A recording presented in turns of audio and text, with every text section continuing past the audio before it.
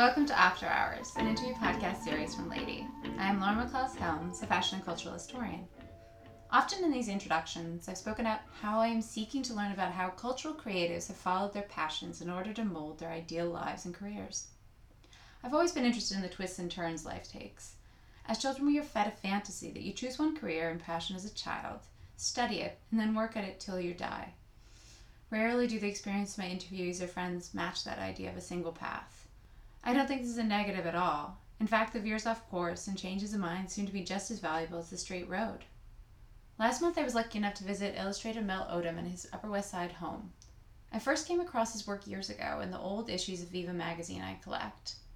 Published from 1973 to 1980 by Penthouse's Bob Guccione and edited by his wife Kathy Keaton, Viva was an intelligent woman's magazine with a very erotic bent. Fashion editorials followed nude centerfolds, intelligent articles were accompanied by innovative, erotically charged illustrations.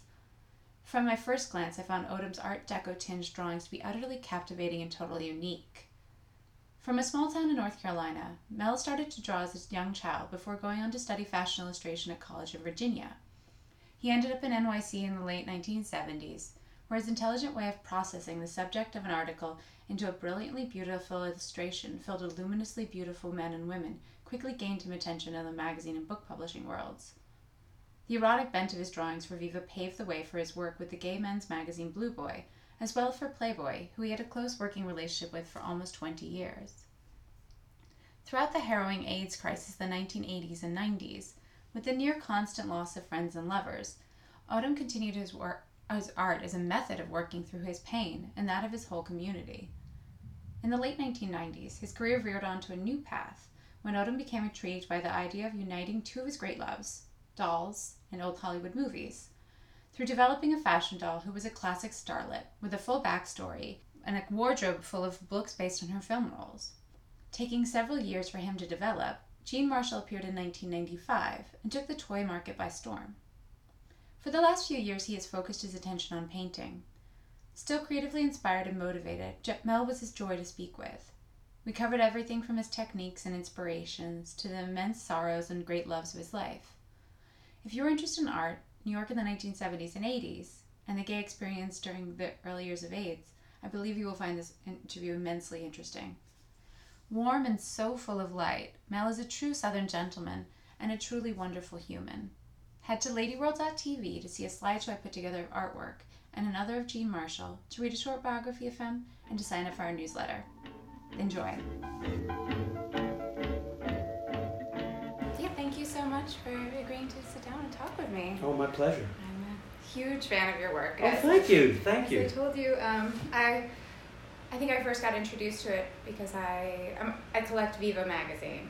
And my first gig. I would find your illustrations and be like, oh my god, and I'd scan them. And I had this blog like 10 years ago that I would put, random things up on, and I definitely put some of yours up. But I was just like, so interested. And then when I found your site again, and then recently your Instagram, I was like, I should just get in touch with it. Well, I'm glad you did. And yeah, I'm super excited. Viva was the very first magazine I worked for. Oh, wow. I actually came to New York for a weekend to visit friends, and got an agent that weekend, which you could do back then. That's amazing. Yeah. Cole called her on the phone.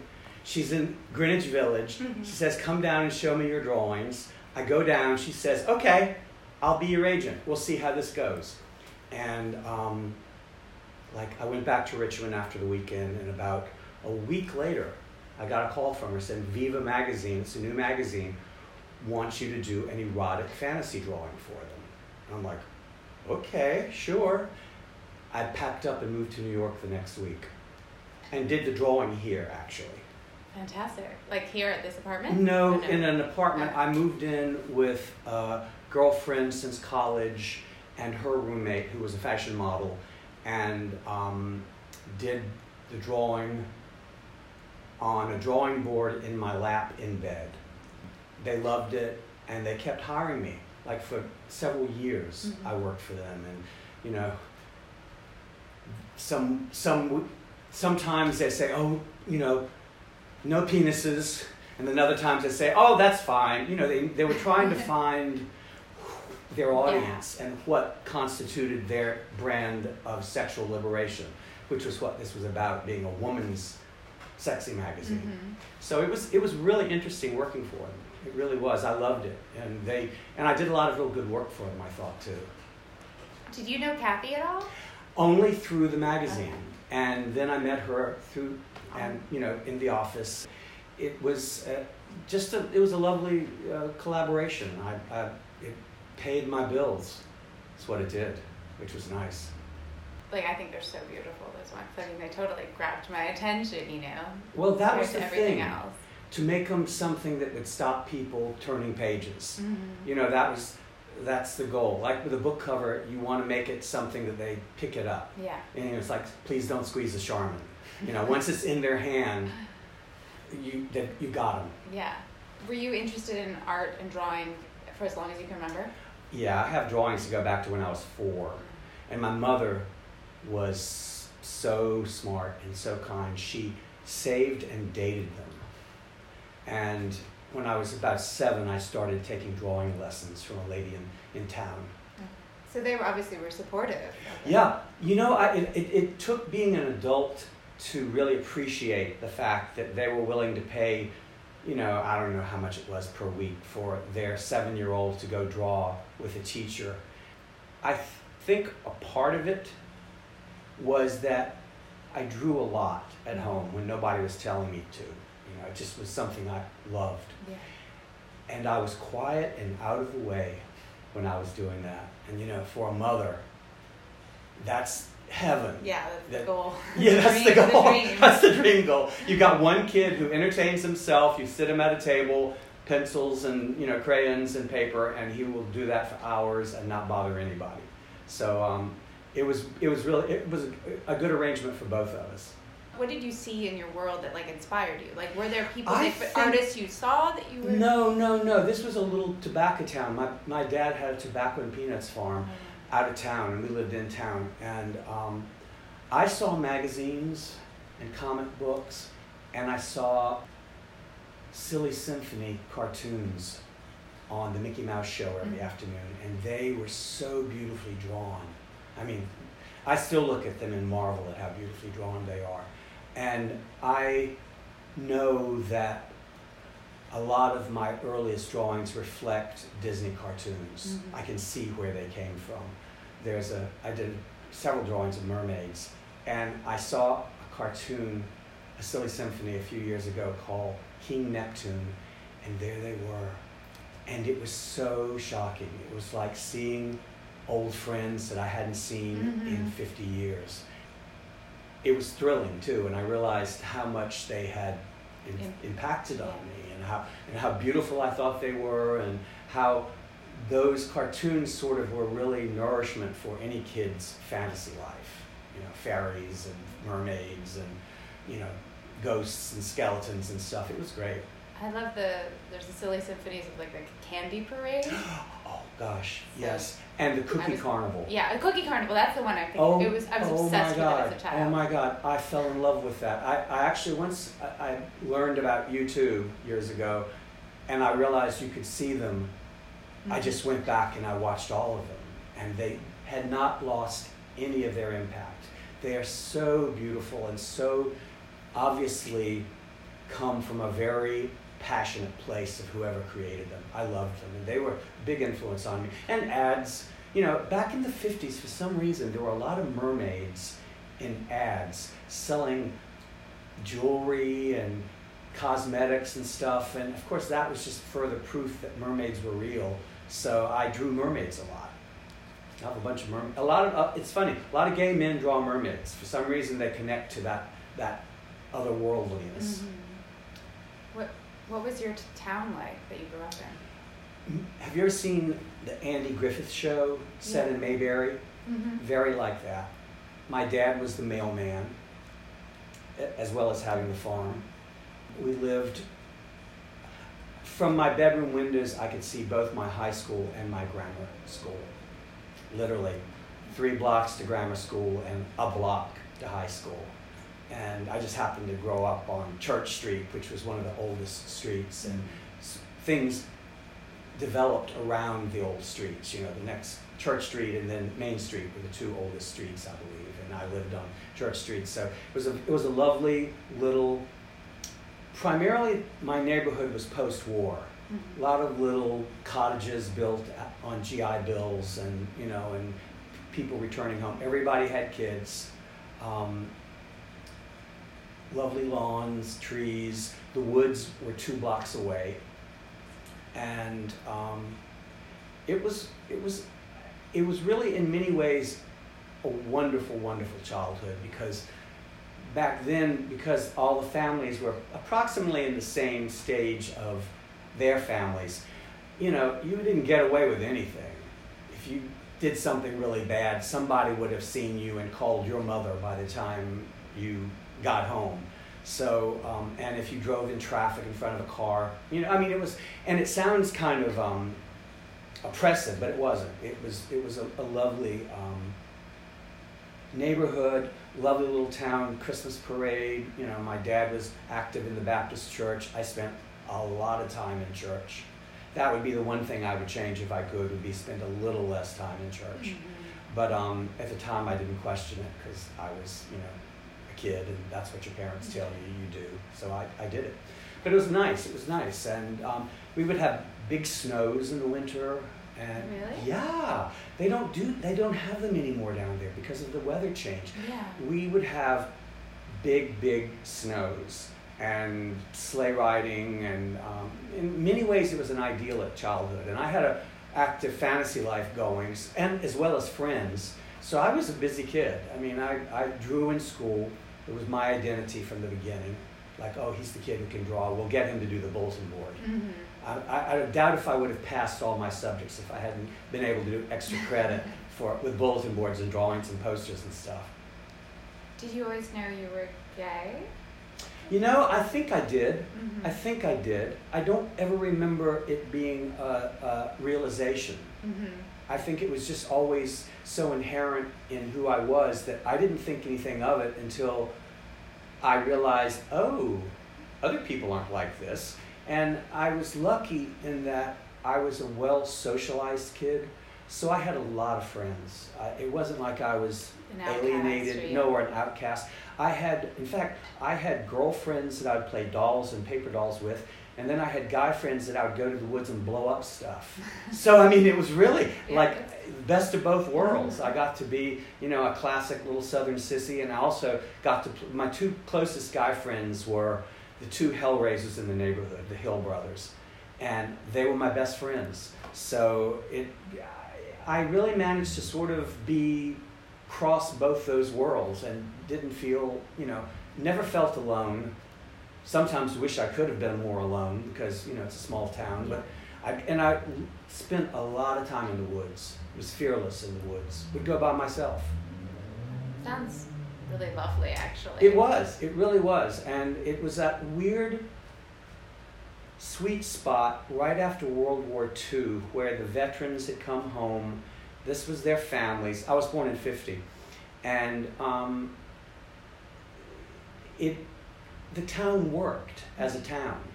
They had a busy Main Street and 2 movie theaters in this town of 4,000. Yeah. 2 movie theaters. One had been an old vaudeville theater that had been transferred into being a film theater. In talking to my friends that I have from that time, we all kind of agree that it was like about as good as a childhood gets. Some of the less savory aspects of childhood hadn't become so oppressive, hadn't become so apparent. And I could stay out till 10 o'clock in the summer, and my parents wouldn't worry about me. And, you know, my mother would walk on the front porch and call my name, and I'd come home.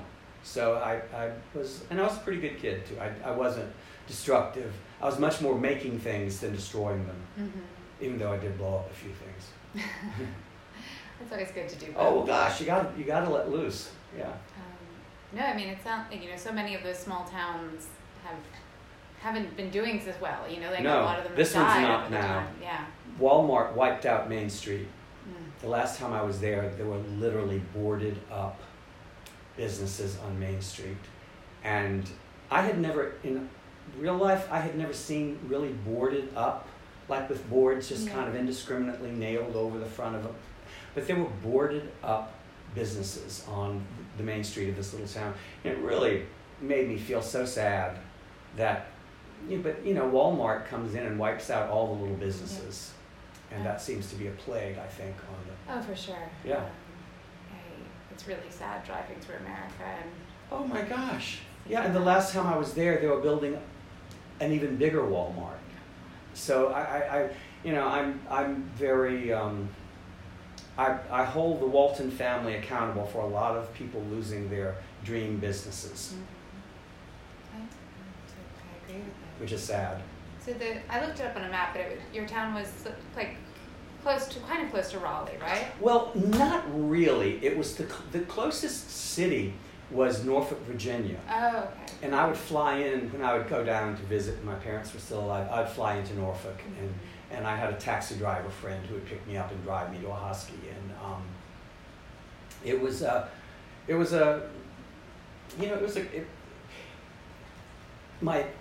the flat area between the ocean and the mountains, and it was really pretty. My dad's farm was lovely, so I spent time on the farm. So I actually had quite a few different things happening. I'd go with my dad to the farm once every few weeks, once a month, and, chase mules around, get a little slice of what that was like, which was very different, really different than my life there. Yeah, I guess I was thinking it was near Raleigh, just because I know the mountains part of North Carolina. Sure. So once on a map I was like, oh, it's not anywhere near where I know. I have family living in Albemarle, North Carolina. My brother and his family live there, and Charlotte, North Carolina. And so I go there. I was just in Charlotte a couple of weeks ago, visiting my niece and her family, and it was, I have a warm spot for North Carolina, even though they've sort of been politically so backward for quite a while now. You ended up going to art school in... Richmond, Virginia Commonwealth University. They had an illustration department. Actually, it was a fashion illustration department. So I had to study that too, but it was really more general illustration that I was interested in. It was fun. I had family. I had been born in Richmond and grown up in North Carolina. But I was born in Richmond, so I had uncles and aunts and cousins there, and I would go to their house for meals, and when I was in college. I mean, it was lovely. And my parents, I think, were less concerned about my welfare because I was in town in the same city with a bunch of family who, if I got into real trouble, which I never did, that they knew about, they could come to the rescue. And what did you like to draw at that point? Has it always been sort of the same subjects? Pretty much. It's really funny that. My early drawings are like Cinderella and, pretty ladies and science fiction stuff and fairies and mermaids. I mean, a high fantasy quota on this. It was really, if my parents had had a clue of how much in that world I lived, they might have been alarmed, but I was evidently covered that up pretty well. I mean, I really believed in fairies. I really believed in fairies. Were you like a voracious reader? Were you reading? I loved reading. I still love reading. I mean, I hadn't for a while, and I read a book recently, and I had forgotten the luxury of reading a book you love and how you can just stop and then pick it up and resume that life inside the book immediately. Reading's a wonderful thing, and I wish people did more of it that wasn't on their phones. For sure. And were you also into movies? Yes. Yeah. Oh, yeah. In fact, very much so into movies. I would go to the movies in the theaters there, but we would see movies on TV, and from pretty early on, I would let my parents go to bed and fall asleep, and I would get up and go into the living room and turn on the TV, because I knew the movies came on late at night, and have the sound down really low and watch the late movies. which there weren't that many, but I would watch whatever was there until one night I fell asleep on the floor and they found me there, and it sort of, I was busted for a while for that. But yeah, I loved movies. I don't, in fact, I know this to be true. I didn't know that they were fake when I was really little. I thought when somebody died in a movie, they really died. And I remember going into mourning over people dying in movies, that my parents, it was so out there that nobody thought to say, Mel, this isn't real, this is all made up. You know, nobody ever, to my remembrance, bothered to explain that to me. So I remember Ricky and David Nelson from the Ozzie and Harriet show did a circus movie when I was a kid, and I believe David Nelson dies in it or something. I was inconsolable. I really thought he was dead. And then, you know, you have things like Lucy and Ricky get divorced, and they really got divorced, except it was Lucy and Desi. And so no one, I guess the boundaries of what was fantasy and what was reality were very vague to me, so I just believed it all until somebody said that's not true, and then I would decide if I thought that was true or not. I mean, it must have been kind of confusing if you saw someone die in a thing and then movie and then saw them again. Well, well, you know, I wouldn't go into the living room in my shorty pajamas because I thought they could see me on TV. I mean, you have to understand, TV was a very new thing then. We didn't get a TV till I was like 4. Mm-hmm. So I had no knowledge of how it worked.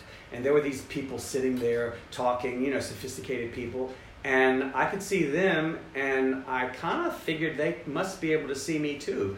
So the fact that there would be millions of people watching it really didn't occur to me at that age. But it was confusing. And the funny thing was, I figured it out when I saw Judy Garland in The Wizard of Oz, and then a couple of weeks later saw her in Meet Me in St. Louis. No, Easter Parade. Mm. And she was different ages. And I'm like, oh, I see. And then I got it. But for the longest time, I really didn't know. I'm sure you weren't the only person. No. Because it was so new that, you know. Yeah, I mean, I know kids who, you know, were positive that the people on TV could see them and were like, would put on bathrobes to go into the living room for fear of being, you know, seen in their, you know, pajamas or something. No, it was I guess you could say it was a way more innocent time than now, and kids were a lot less hooked up. Mm-hmm. So, you know, it was all new to everybody, frankly. How did university go? Did you enjoy it? I did. I sort of found myself there. You know, I was I started when I was 18, and I was a very young looking 18. I looked like I was 15, and which had pros and cons, you know, looking like a child in a school of people with beards and stuff. I really did look very young. And I loved all the classes. I loved having to draw every day. That was my job. I have to draw every day. I didn't like typography. I was never good at that. But I still had to do it, so that's okay. We would have nude models. That was wonderful to have actual models in front of you, because I had never had that. I started smoking weed when I was 19, and that was a great thing. I mean, it's for me, that happens to be a really creative thing. It's my imagination gets sort of on steroids from that. I had friends, a lot of friends in college. I got to hang out with my favorite aunt, go to visit her, see some of my cousins. It really was a really good arrangement, and I love Richmond, Virginia. I still love it. I go back there every chance I get. Because it's a great place. It's a beautiful city, too. Really beautiful city, and I still have friends who live there, and I'm invited down there all the time. And I would really love to go, but it's sort of, I don't get a lot of time away from the city these days. And then after college, you moved to London? Is that yeah. Well, actually, no. I moved to Leeds, England. Oh. I went to Leeds Polytechnic Institute of Art and Design in Leeds for a year graduate work after college. One of the teachers there was from Leeds, and I don't really know how I had the nerve to ask my parents if I could do that, but I did, and they said yes, which is, I'm embarrassed about it to this day, that I was so entitled that I felt like I could ask them for a year more college, basically. But I did, and they let me. And that's where my work really started happening, when I was completely on my own, didn't have to be anybody for anybody else. I mean, like, I was always Bill Odom's boy growing up in this little town, and even Richmond was only like about 100 miles away from that town, so I was always sort of keeping that in the back of my mind. Don't want to disgrace the family if you can avoid it. Well, in England, nobody's going to find out what I do unless I make real waves. So I was a lot more, I guess, experimental in my art. They didn't like my drawings in Leeds. I had one teacher there who I'm still in touch with through Facebook, Martin Salisbury, who liked my work. Everybody else thought it was just, they just couldn't understand why I was there. But what I learned from that was to not care that they didn't like it. And that was a huge thing, to realize that I don't really care if you don't like this. This is how I draw, and I think it's beautiful. Was your style already? It was beginning there. Yeah. Actually happened there. And then I would go to London on weekends, and I'd go to York on weekends. I loved England. I felt really at home there. I felt like I had been there before. I really had that. Have you ever been someplace where you just have a strong sense that you belong there? Yeah. This was that for me. I can remember going completely by myself to another country. I was the only American in the school, and feeling at home in that alien environment. And I loved it. I really loved it. And I would have probably tried to stay in England if I hadn't missed my parents. And the clock's ticking for how long you're going to have your parents. And I just knew it would break their hearts if I stayed there. And so I came back and went back to Richmond, created a portfolio, and then came to New York for that weekend I told you about and showed it to my agent, Peggy Keating. It kind of worked really very efficiently. I didn't have a lot of time wasted trying things and failing. I knew that drawing had been my major voice since I was little. Yeah. And when you have something you can do that you can express your fantasies, your likes, and it's you, that's a precious thing for a kid particularly, because it's rare. It's rare, I think. And I knew that drawing would be what I could do by myself, and it would have a wider audience. I had studied music, singing actually, in London, and I was discovered by a guy there, a voice teacher, Harold Stevens. I actually auditioned for some shows and stuff while I was there, but when I came back, I thought, well, I've been drawing since I was 4. This singing thing, even though it was exciting and fun, I had only been doing, for a year or two. So I just went back to what I loved and had loved for the longest. It seemed like it happened very fast.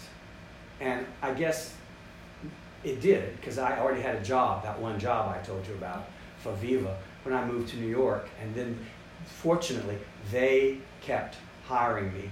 And then other skin magazines saw my work, and it was so distinctive and managed to be erotic without being, pornographic. And then Blue Boy saw my work in Viva, and I started doing work for Blue Boy, which is a gay magazine out of Miami. And they had a really great art director who would let you do just anything you wanted as long as it was really beautiful. And when somebody says, make something beautiful and we'll work a story around it. Yeah, So that was like, oh my gosh, that's like a present. So I started working for Blue Boy. Did some of my best work, early work for Blue Boy. I really did. Because I was also kind of discovering who I was sexually, being this gay kid. Well, actually, I wasn't a kid by then. I was 25, but I was a very young 25. I was discovering what I thought was beautiful about that, and I was putting it in drawings, and I was expressing stuff about myself that I never had in drawings before. So that was really hypnotic. That was wonderful to be able to do that. And then Playboy saw my work, and I started working for Playboy starting in 1979. I worked for them for 17 years. They were like my best gig ever. They were wonderful to work for. And then Time magazine saw my work in Playboy. And I got called into Time magazine, and I'm like, how is this happening? I really had a real strong sense of it's just unfolding without my actually making it unfold. I guess I was, because I was doing the drawings, But you weren't doing like cold calls and cold pitching. No. I mean, and when I'm working in Blue Boy and Playboy gets in touch with me, I'm like, holy smoke, Playboy magazine, that's great, that's a big deal. And it paid like, oh gosh, many times what all the other magazines paid. And then Time magazine, my gosh, and I went in, and I had this wonderful art director, a woman named Irene Ramp. And I'll never forget, I went in and she had like an Indian headband and a feather sticking up. And she was so zany. And I thought they were going to be like, we've called you in because we'd like you to work for us. But they were this crazy bunch of real creative people there. The first thing I did for them was a portrait of the Ayatollah Khomeini. And then I did Reagan and Margaret Thatcher, and I got all the villains, was the way I felt about it. And I actually asked them about that one time. I said, I'm not liking any of the people you have me drawing. Why are you getting me for these particular? Can't I draw like, I don't know, Debbie Reynolds or Marilyn Monroe or somebody? And they said that I made the villains human. And that was a compliment. That was a tremendous compliment. So I loved it. And then the portrait I did of the Ayatollah wasn't used for a long time because they were waiting for him to die, basically, because he was very old when I did the drawing. And it happened, years went by, and it wasn't used. And I went home, my father died, and I went home, this was in '88, and I went home to be with my mother a lot. Like I'd go every 6 weeks, and I'd spend a week or two. And it happened when I was home after my father's death. And I had an answering machine back then, and I called in. They had a message from Time magazine, said, I hope we're using your Ayatollah cover, and we wondered if you wanted us to use your name. And I was called them back, and I went, of course I want to use my name. Of course, I'm so excited. And what did I want them to use my name was about was that photographers who had taken unflattering pictures of him had been like shot. God. There was a lot of fear that an unflattering image might solicit somebody not liking you. Fatwa. Exactly. But I had made him look great. I thought he looked like a villain from like Arabian Nights or something. That's how knowledgeable and political I was that he had this black turban on and robes and kind of amazing eyes and a long white. It was really, I was so excited to draw that because it really looked like a villain, And, but when that happened and my drawing was on the cover of Time magazine, I was home with my mom. And in this little town, that was really big news.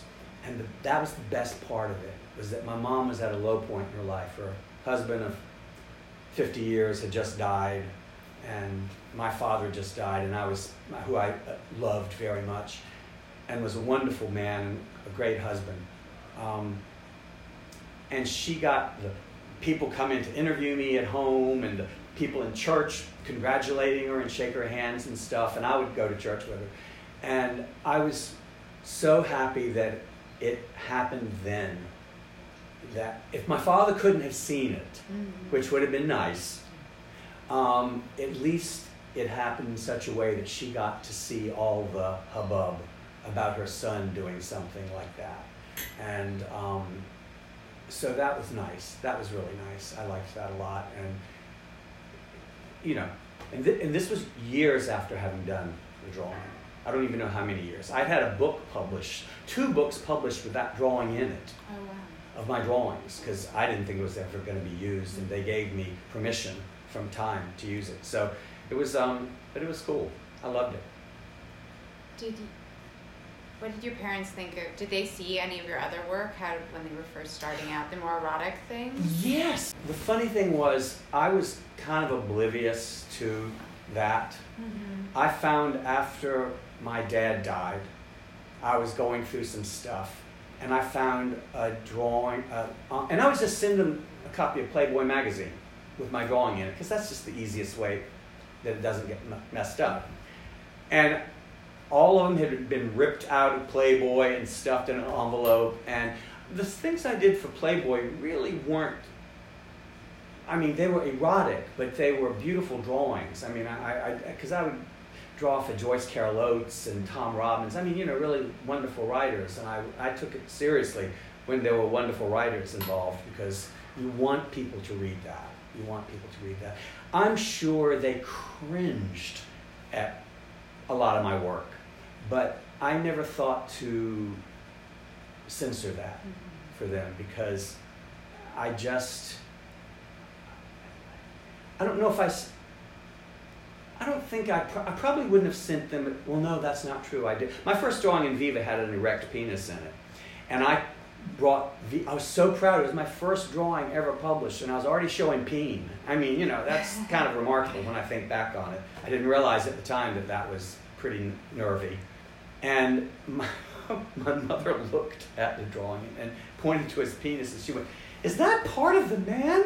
And I'm like, "Yeah, Mom, it's called the penis. You know, babies." I don't think my parents had ever seen each other naked when they had been together naked when they weren't in the dark. Wow. Yeah. I really believe that. In fact, I know that's true because of something my father said years later, and I realized, oh my gosh, you know, it was such a, my father's family had been Quaker. The generation before my father.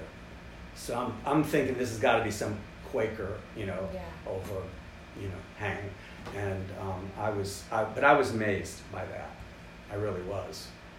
Asking me if that was a penis when it really did look like a penis, you know. So anyway, so but that being the first thing I did, I guess they were just shocked all the time now that I think about it. Had you done your original portfolio? Did it have erotic work in it? Had you already no, or did you not really. Did they just ask out of? No, it was mostly I remember the work. It had all my work always had an odd eroticism in the way it was drawn. Mm-hmm. In fact, that's how I would get assignments sometimes, because they say you can draw this shoe so that it's really sexy, you know. And I was like, okay, and but none of the drawings were specifically erotic at all. I mean, they were. Several of them were actually just masks, and they were all that size. They were all like on, I think, 8 by 10, mm-hmm. And so I just thought it'd be easy to carry around a small portfolio. But they weren't really erotic subjects. They were just drawings of other things, flowers and stuff that were drawn erotically. Mm-hmm. If you get that distinction. Well, yeah, I mean, just the way that Mapplethorpe took photographs of flowers that are very erotic, exactly. And George O'Keeffe painted. Exactly. That's what it was. And truthfully, it could have just as easily been House and Garden, and I would have been thrilled to do drawings of flowers, mm-hmm. for them, because I love flowers. like, what's your process? Like, what do you use? What materials do you use? Well, I draw on vellum sketches, and I work out the issues. And I'll tell you how it happened back then, how it worked. I would do, when I'd get an assignment, I would come home and I would do sketches. I'd read the manuscript if there was a manuscript. Yeah, I was going to wonder, like, I would always read the manuscript. The text of the article or the piece of a book or whatever? I was so old school on that. I would read the article or the book or, whatever it was, manuscript, and I would do sketches on vellum, which is very easy to erase on. So it's a really incredibly creative paper because you can erase. You can draw something really elaborately and then just erase it and it's completely gone.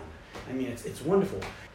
I would work on vellum. I would probably do 2 or 3 ideas, and then I would take it in.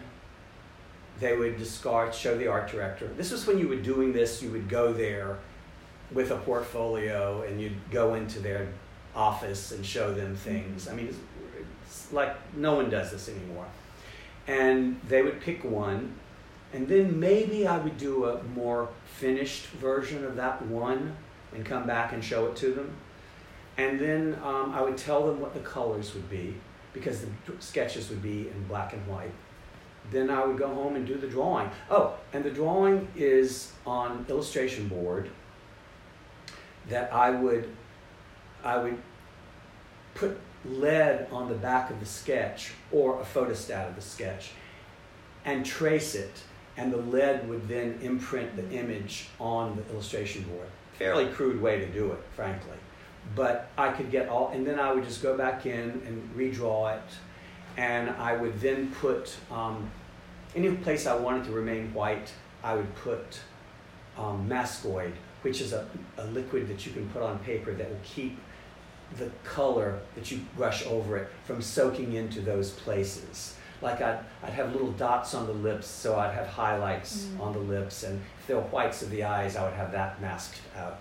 And then I'd put the color down. It was dyes, Peerless dyes, and I would do that with brushes. And then I would, after I got the color down, then I would draw over the pencil. Over the dyes with pencil.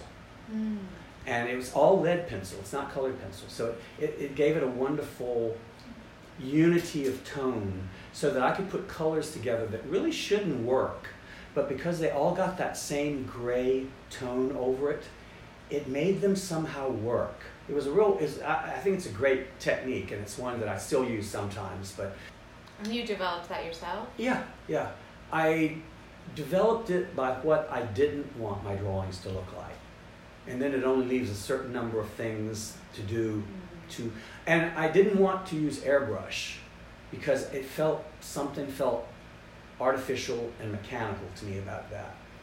But I wanted my drawings to look like airbrush. So I just developed, it's layers and layers of very fine cross-hatching. And then you go in with a darker pencil, deeper lead and define area. And then you paint a gouache background around the figure. In fact, all my early drawings had black backgrounds because black was the only color I could get to go down flat. So everything had a black background. They all had this sort of, the ones in Viva, they all have black backgrounds because that I could accomplish. And it also gave it a distinctive, it accentuated the Art Deco part of the drawings, this very severe black background and these beautifully colored figures on it. It was no one was drawing like that, and I just happened to be the one who was drawing like that. And it's so funny. I went into an office one time with my portfolio, and I walked in, and they went, "You are not at all who I was expecting to come in with your portfolio." He said, "I thought you were an old Japanese man." And I'm like, and then I thought about Mel Odom. I guess you could wonder. And because when I came to New York, I was such a hick that people with very sophisticated drawings. So people were like very highly entertained that I was the one who was doing these drawings, because I was like, yes, ma'am, and, standing up when a woman came into the room. All my Southern manners paid off. It was like a really, really interesting thing. When I taught at SVA for 3 years, and I tried to tell everybody that I taught, I said, listen, I don't know if this even applies anymore, but my having really good old-fashioned manners got me in places that I would have never gotten in otherwise, because I've been brought up, yes ma'am, yes sir, a very formal sort of etiquette, I guess. I had all that, and I looked like I was like 18 and was actually pretty guileless. There was no calculation in any of this, because it's just who I was, and I didn't know how to be fake. And it worked. Oh. What was it like living in New York in the late 70s? Well, I loved it. I had never, I came here in 75, October 15th. And I moved in with a girlfriend, as I said. We lived on the Upper East Side. And within the first 2 weeks of moving to New York, I met Erte, who was my idol, and got to talk with him and give him a drawing, and he invited me to his opening. Fantastic. And I saw Greta Garbo like 3 feet away, up close. So all these people I had read about and imagined about and kind of worshipped their various arts were there. And you could just see them on the street. I was with the friend I had moved in with, Mary Ann, walking around Madison Avenue. It had to be like probably the first Sunday I was in New York. Well, and she's showing me Madison Avenue. And I look and I see some Erte drawings in a window of a gallery. And I run across the street, look in the window, and there they are, and I'm looking at them. And then I look, and Erte's standing in the gallery. And he was very distinctive. There wasn't any wondering if that was Erte, because he was this little bitty guy in this beautiful silk suit. And I was so dumbfounded. And I went in and sort of kind of stupefied, introduced myself to him, and he was charming. And I was working on a drawing at the time, because I drew all the time. And I gave him that drawing. He gave me an invitation for the opening of the show that night. He was there helping them arrange the things on the walls. I brought this drawing and gave it to the proprietor of the gallery to give to him, because I couldn't have done it. I could not have done it, I would have been shaking, my knees would have been knocking. And I got a lovely thank you letter from him. And we became pen pals. So, New York was like everything I wanted in one place. I got, like, that summer, 76, I met my first boyfriend, who was this freakishly handsome Italian guy. And it was like, oh my God, why did I wait this long to come here? This is like magic. And I had a number of other friends. At one point on this block, 4 other people I went to college with lived on this block. So all the people who were in drama or art or film from Virginia Commonwealth University came to New York to find their way. And I stayed friends with them. So it was a really amazing time for me. And my other friends, I'm still friends with them. I mean, I still have like 3 girlfriends from college living within 3 blocks. Amazing. I know. Wow. I had dinner with 2 of them last night. So it's, I was lucky. I was really lucky. I acknowledge that. People always went, Mel, buy me a raffle ticket, because I know it'll win because you're so lucky. And I never did that, because I don't really believe in luck. I just believe in you kind of make your own reality. Yeah, I mean, that's a lot of what this series of interviews, I started doing them because like, I mean, I think your story is actually much more linear than a lot of people's. You decided and it actually happened, but I think a certain amount of it is luck. Or, totally. I would walk into it. I mean, looking in that window and seeing Erte could have been any window. Standing, looking in another window and Garbo's behind me could have been anybody other than me. And no, there was a lot of luck about it. There was a lot of, it felt like I had stepped into the right machine to make my life happen.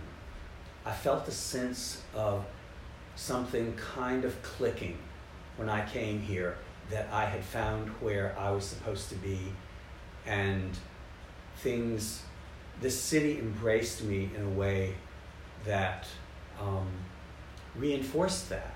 I mean, and this job leading into that job, and then the jobs getting better, going the better and better magazines.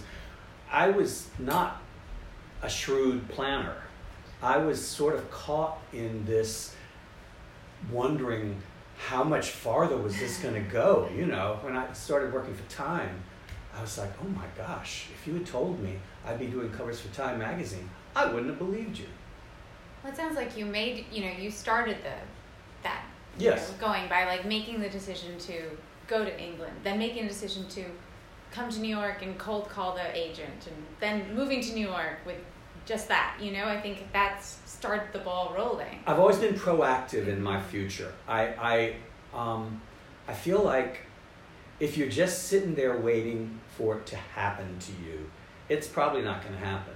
So there's got to be a part of it has to be your aggression and your projecting yourself into where you want to be and what you want to be.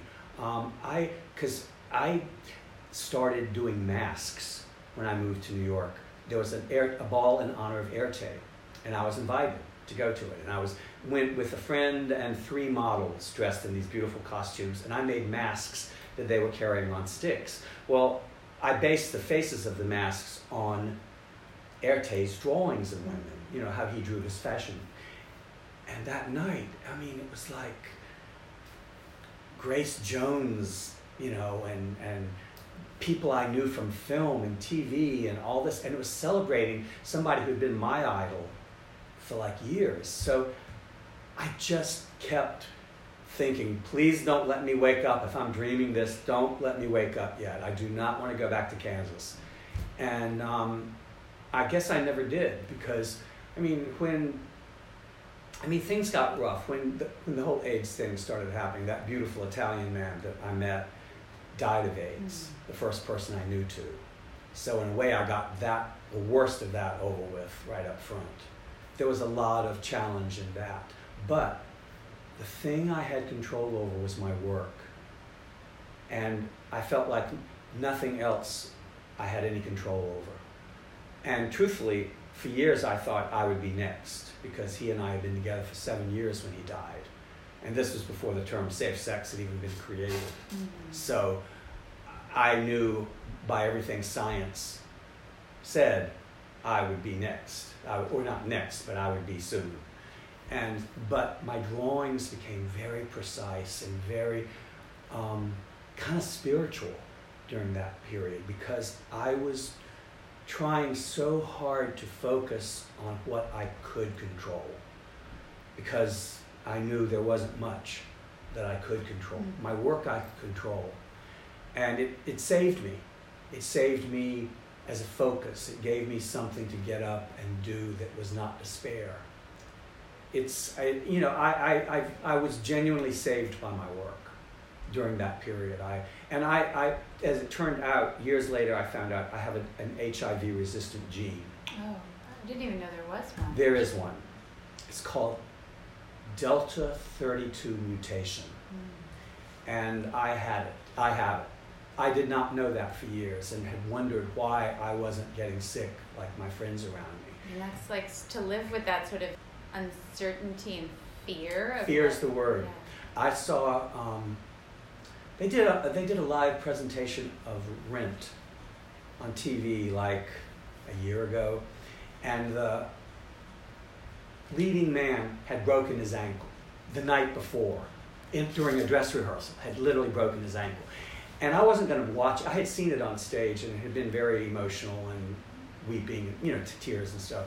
And I just really was, but I did want to see how they covered for their leading man having a broken ankle. So I tuned in to watch it.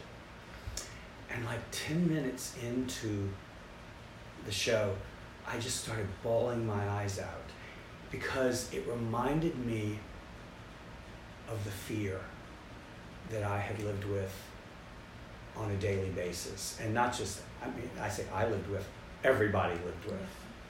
And I had really, time is an amazing thing. I had blocked the memory of how afraid I had been for all those years. And during that period of 2/3 of my friends died. My next boyfriend after that died. I felt like I was sort of in a private war where bombs were going off and bodies were laying all around, but nobody could see it.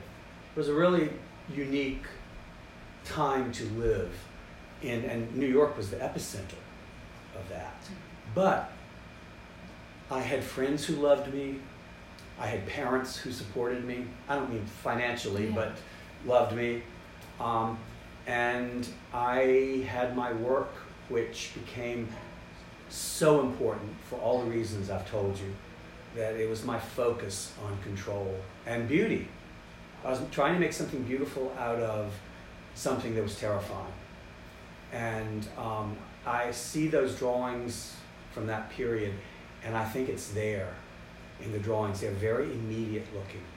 They look like they're very much in that moment, like there's no past or necessarily future. It's all in that moment. And I think that's because that was how I felt at that time. So this is like the mid-'80s? Well, it started 83. My boyfriend Rhett died. Mm-hmm. It wasn't even AIDS yet.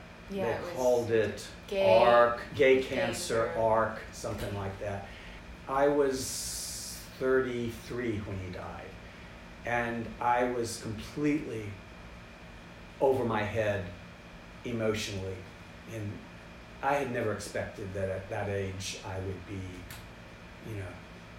burying my friends, watching my friends waste away in hospitals. I checked him out of the hospital to go back to his family in Ohio. I was doing things that I did because I was in such shock.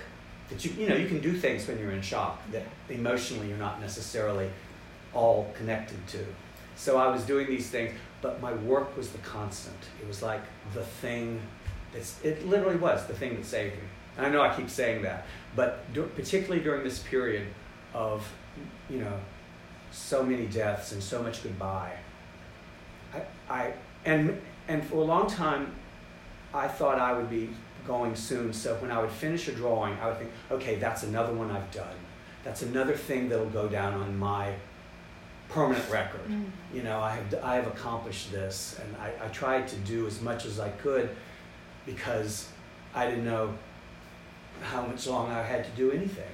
So it was I wouldn't go through it again for anything, but having gone through it and survived, I feel like has made me a much stronger person because, first of all, I got the golden ticket. I got you have a gene that you inherited from one of your parents that protects you from HIV. That's not given to many people. And the reason they found out, they think, is because someone in my distant family's past survived the bubonic plague.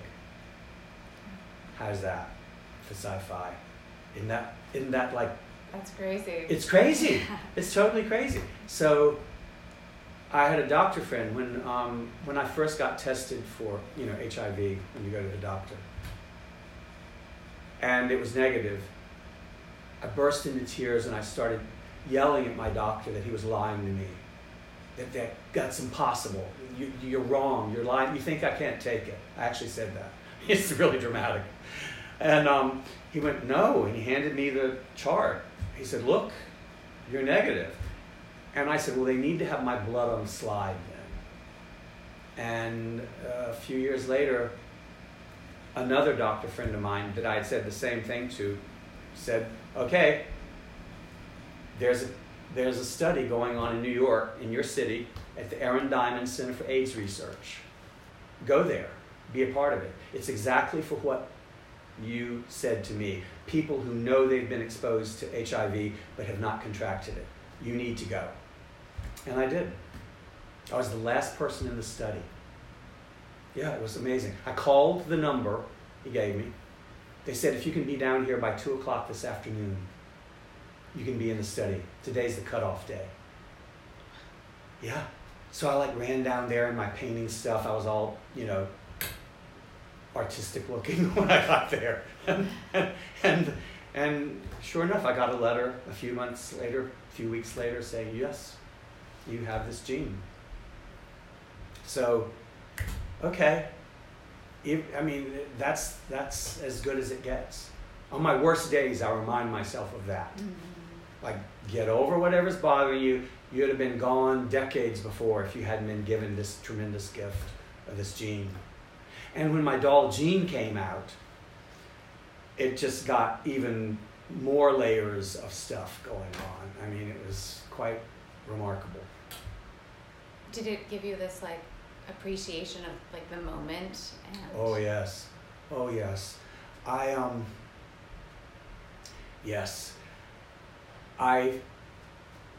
When I'm going through something good or bad, I always want to remember that moment because I want the ownership of that memory. I have led a very unique life. I've been given a lot.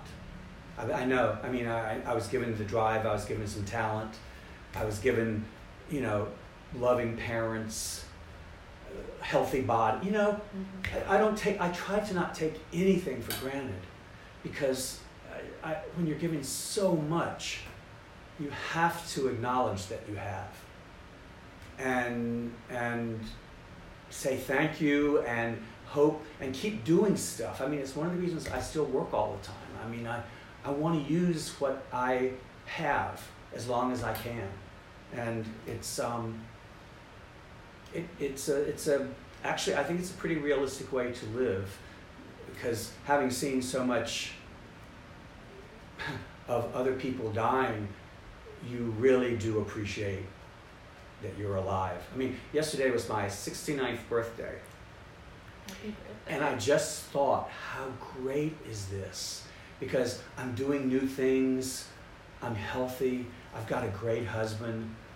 I just thought, if you had told me at 35 you'd live to be 69, I would have thought, oh, I don't know if I want to be 69. That's old and decrepit. No, it's not. It's really not. Not unless you, well, not for me. I'm sure it is for some people, and I don't want to diminish that. But I've been blessed, and and I go to the gym and I eat well and I go to my doctor. I try to maintain all that because it's such a luxury. Yeah, a lot of it's, obviously some people have health issues that are beyond their control, but a lot of it is a decision to be active. Absolutely. And to not think of yourself as old. Absolutely. I went to the gym this morning. I just got over a cold, and it felt so good to do that again, and I felt so great to be able to do that, and it's when you live through a battle, which in a way the AIDS thing was a real war when so many people died, you are so grateful for the peace times when you're not going through that and your friends are healthy. And my parents are gone now, but I have family that I love, and my husband and I have been together 26 years. It's wonderful. Yeah. I wouldn't give anything for this because I know it's a privilege. I know I've been very privileged, and I try not to take that for granted. Yeah. You mentioned Jean, yes, the doll. How did that come about? How did you decide to make your own doll? Okay, this is actually, it ties in with what I've already been talking about. My best friend was a designer. Not a boyfriend, my best buddy was a designer named Brian Scott Carr. I'd always loved dolls since I was a kid. I had dolls. He was a fashion designer? Excuse me? Was yes. he a fashion designer? Yes, he was a fashion designer. Made a lot of my clothes. We moved to New York at the same time, and a month apart. He got sick with HIV. And by that time, this was in the, 90 or so. By that time, I had already lost a lot of people. So I knew what was coming, and his family was in the Midwest, and he wasn't, like so many situations of that time, they were not communicating because of his being gay. Mm-hmm. And I knew I was going to have to be the daddy in this situation, that I recognized that he was getting ill, and I actually said, you should see your doctor, and called his doctor and said, you should call Brian and talk to him for a few minutes and call me back. And he called me back and said, get him to the hospital tomorrow. And we did that. I recognized some of the symptoms. He was suffering from dementia already. And I thought, I have to do something really detail intensive and really different so that I don't just fall into despair over my best friends dying. And I decided I was going to design a doll. I had worked with a friend on a doll he had designed, and that had made me think, I wonder if I could do that. And so really and truly, I did this more or less as therapy. I thought, I really need something different to be focused on. And then his hospital turned out to be 3 blocks from the sculptor's studio that I worked with to sculpt Jean. And when I realized that this was like on 16th Street, it was Beth Israel Hospital, and it was 3 blocks from where the sculptor had his studio. And I'd go to the hospital, it was invariably grim, and then I'd walk the 3 blocks to Michael Everett's studio. I'd go up, he knew the story, where I was coming from, and I'd be in a funk and down, and we would work on this beautiful little being, you know. His wife was very pregnant at that time, and they couldn't have relations at that point. So he told me all his horniness was going into my doll. So I would come to the studio, and she'd have the most beautiful breasts, like perfectly proportioned sculpt. She'd have the gorgeous muscles in her back and a beautiful little butt. And I just was like, boy, did I luck out. Getting this guy's horniness poured into this. So and he was a very sweet, still is, a very sweet, sensitive guy. And he understood my predicament in coming from the hospital and working with him. So, and I really didn't know if it would go any farther than his studio, but I didn't even care because it was giving me something unique to look forward to work on, to obsess about, to try to, you know, put myself into. And then during that period, when I was trying to do this, make this doll, I met a guy who photographed me for a magazine and a photographer named Gene Bagnato. And he and I started seeing each other.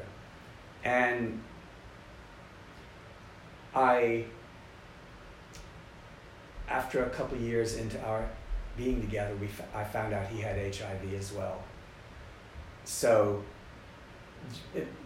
we had been jokingly calling the doll Little Jean. Like, I'm going to go work on Little Jean now. And then when I realized he had HIV, I thought, I think I really will name this doll Jean, because it might not. It might be what we can share. Mm-hmm. It might not be much longer that I'll actually be with him. So I named the doll Gene after him. Was able to get the trademark on Gene. Gene Tierney really is my favorite movie star. So it was like I could tell people, oh, it's because I love Gene Tierney, and I didn't, because you don't want to bum everybody out. Yeah. It was a very exciting time, and I got an agent.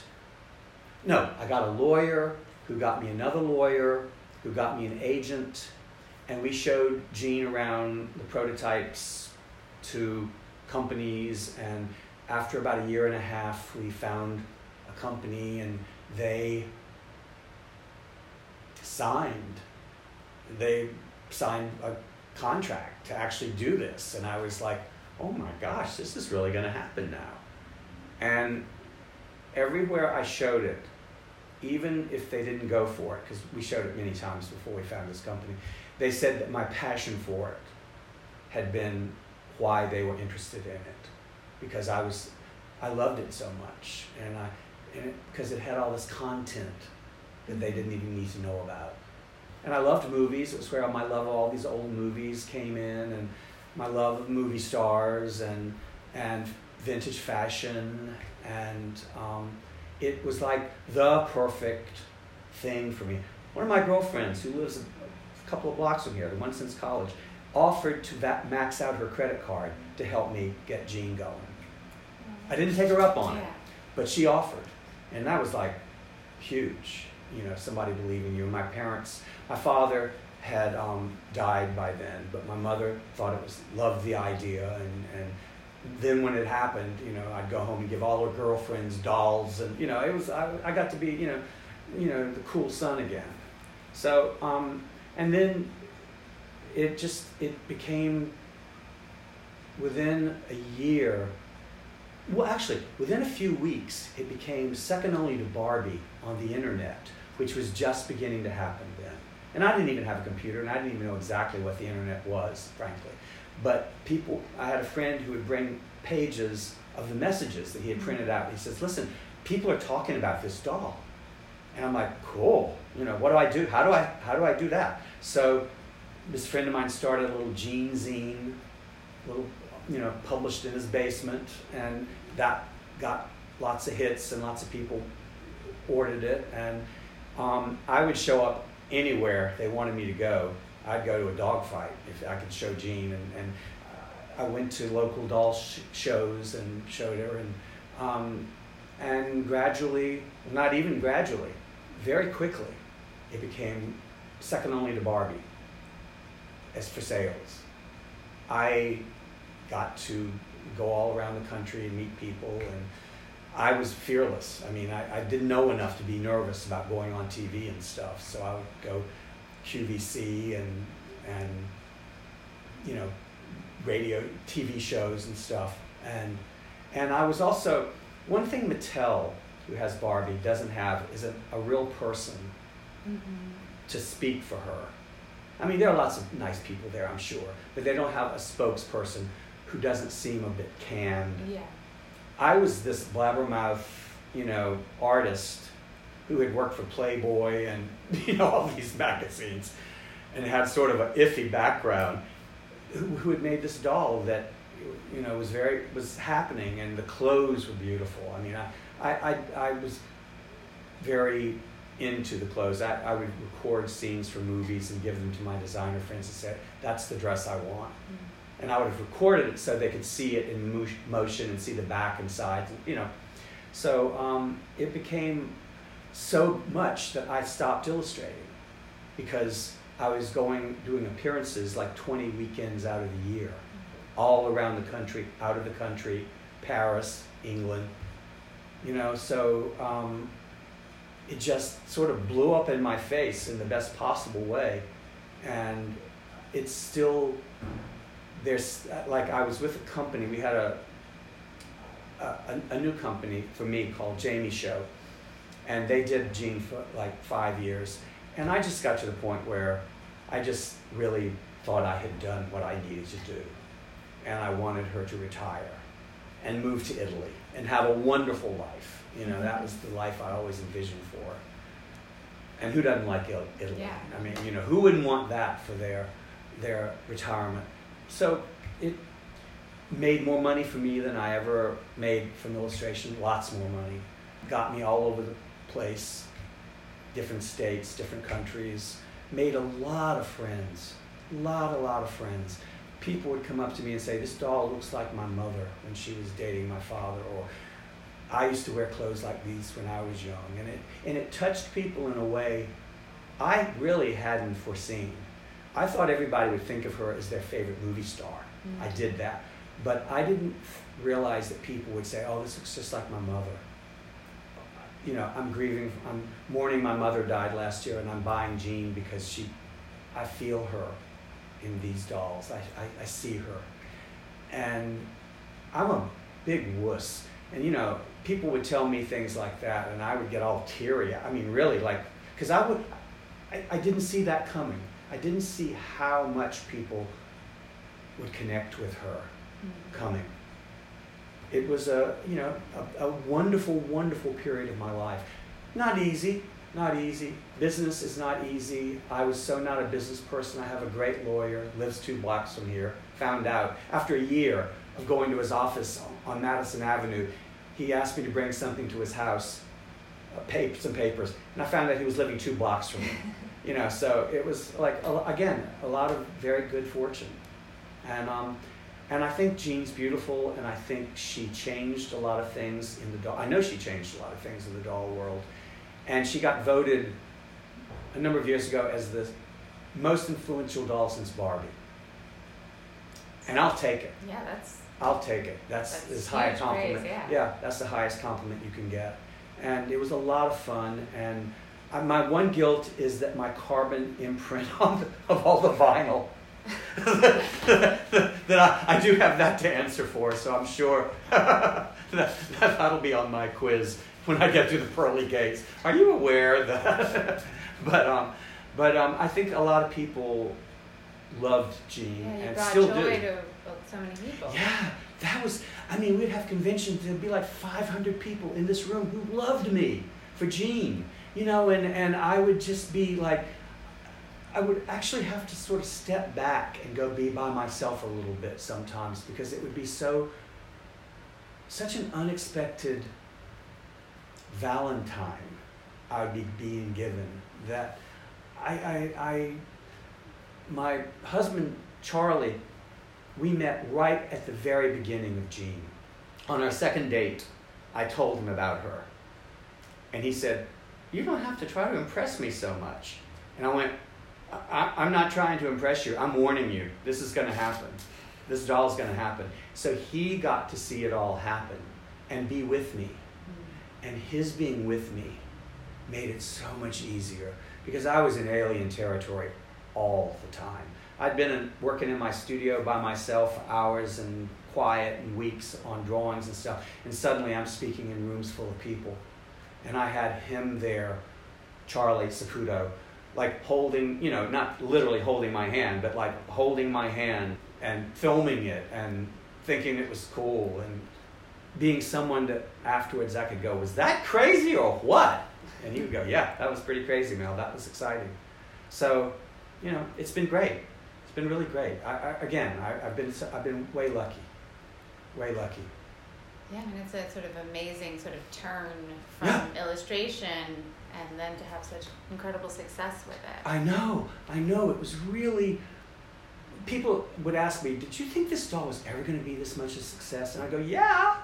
That's how I could spend so much time working on it. Because I knew that when I first thought of the idea, I'm going to make my doll a movie star.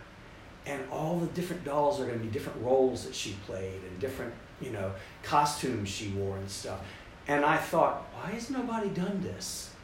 It's like the easiest, most out there idea I could think of, but nobody had thought of it. And I was like, okay, I've got to do this. And the minute I thought of it, I was positive somebody else had thought of it. And so I was doing everything as fast as I could to beat whoever else had that idea. And there was no other person. I was sort of racing myself. But that sense of urgency to get it out there. Because I called around stores, you know, do you have a movie star doll? And I go, what? Click, you know, I was just sort of I was doing marketing research before I even knew the term, because I wanted to know if anyone was doing a doll like that, and nobody was. And then Jean, you know, was on dozens of magazine covers and, you know, sold more than 1 million 10 years in, and, you know, so it was cool. It was very cool, and I still have a bunch of the money. I also have the sense of accomplishment that I had, something I had loved since childhood, dolls, that I had made a difference in that, something that had mattered to me so much as a little kid that I had, and a number of times I had families who had little boys who wanted Jean, and they would be sort of, kind of, wondering what to do, and I'd say, listen, I have to tell you, when I was a little boy, I played with dolls, and Jean's made me the most money of anything I've ever made in my life, so it worked out pretty good for me, and I could see some degree of ease in those parents' faces that, okay, and I would get, and then I'd give the kid an extra outfit or something and sign it to, I got to do a lot of stuff that I know would have mattered to me if somebody had done that for me when I was a kid. That was really rich, having that. And I had one little boy do a report on me for his school, and send me a pottery he had made for me for Christmas with Jean on it. So it was some really sweet things, some sweet payback for doing Jean happened and continues to happen. And so it's been like, again, never, if you had told me in advance, I wouldn't have believed you. But you just take it one step at a time and do what you can in that step, and you get places you can't believe. I wish she'd come out when I was, a bit younger, because I would have been all over her. I was a huge Barbie fan, but because that's what was available. Sure, right? I was too. I had a Barbie. Yeah, but her, with Jean, so beautiful in the clothes. Oh my God! Would have been... I the first time I got one in my hands that was manufactured in plastic, had jointed arms and legs, I ran around. The 3 of the designers who did the first costumes for Jean, all 3 lived on 82nd Street, West 82nd Street. So I was like running up and down that street, showing it to everybody, and just so elated and so happy about it, and but I'm a perfectionist too, so I always wanted it better. I always wanted it, this lip color, different. I was never able to rest on my laurels over it, because I knew it could be better, and I wanted it to be. And but it and then the whole thing with when I found out in '96 about my having this Jean, and I'm thinking, oh my gosh, I would go to Toy Fair and talk about Jean all day, and there would be this subtext I would be experiencing of knowing I was alive because of a Jean, and that my boyfriend Jean was in the hospital. Wow. It was like such, I remember one day sitting in the taxi going from St. Vincent to the Javits Center, and I remember being and he was in the hospital and very ill, just thinking, this is like a Bette Davis movie by way of the Twilight Zone. Just the oddest, and the name Jean being what had saved me, and then what was saved, it had so many layers of meaning for me, that whole period, that I would just be, I would just be overwhelmed and just go into a bathroom and just cry. Not necessarily because I was unhappy, but I was just so emotional from all this stuff happening at once, and so aware of it. I wish I could have been less aware of it at times. Almost, I wish that. But I wasn't. I couldn't be. it really was a very, very rich time for me. Very emotionally rich. Such a sense of, again, my life, the cogs in my life connecting in ways that I wouldn't see. And then all of a sudden they'd all be there together. It's really quite a remarkable time. It was rich, just rich is the word I think, and I don't mean money, just so, I would be so full of emotion, these different emotions, saying goodbye to Jean Magnato, saying hello to this doll that's suddenly changing my life from being a solitary illustrator sitting alone in a room to standing in front of hundreds of people and shaking thousands of hands at the Javits Center and talking about Jean. Oh my God, you can imagine. It was great. It was great, and it was challenging, and it was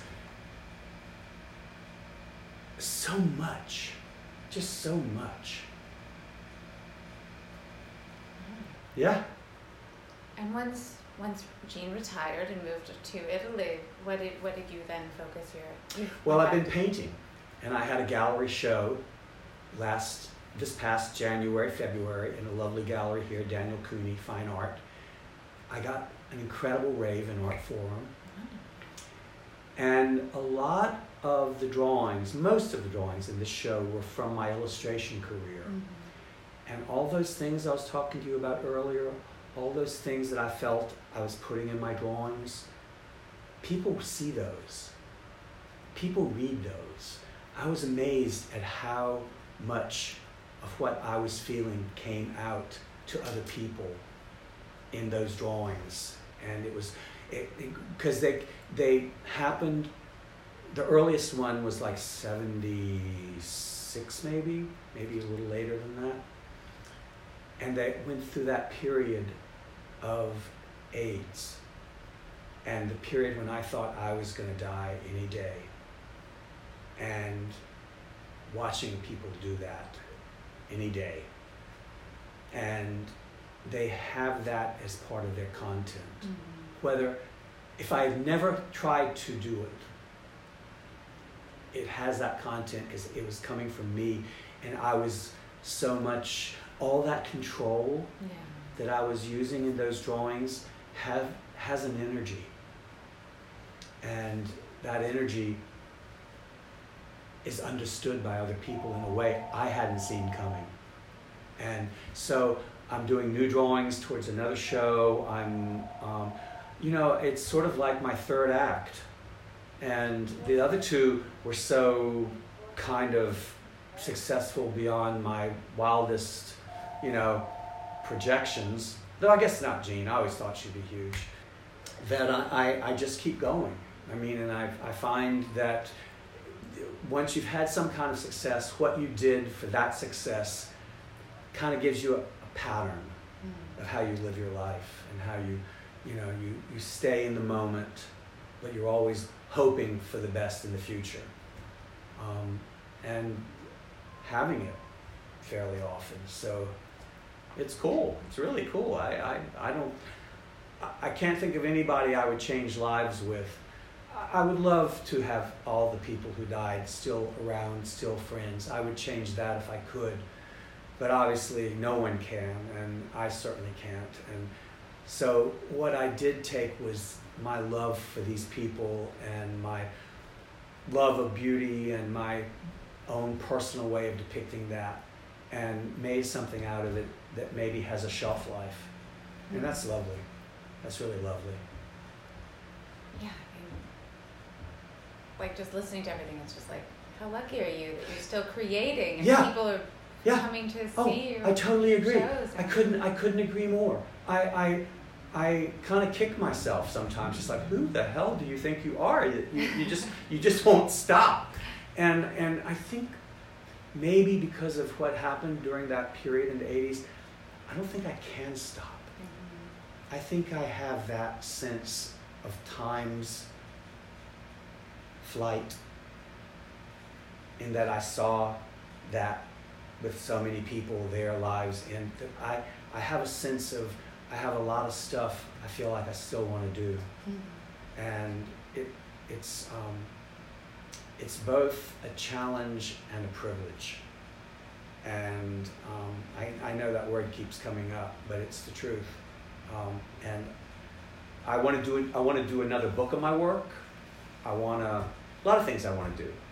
I have a show in Sarasota, Florida this coming September. You know, I was just offered a show in London. You know, so it's some pretty cool stuff going on. Great. And I think that's one of the reasons I've taken such good care of myself, is because I want to be able to do all that. I want to have the legs and the arms and the eyes to do all that. And so far, so good.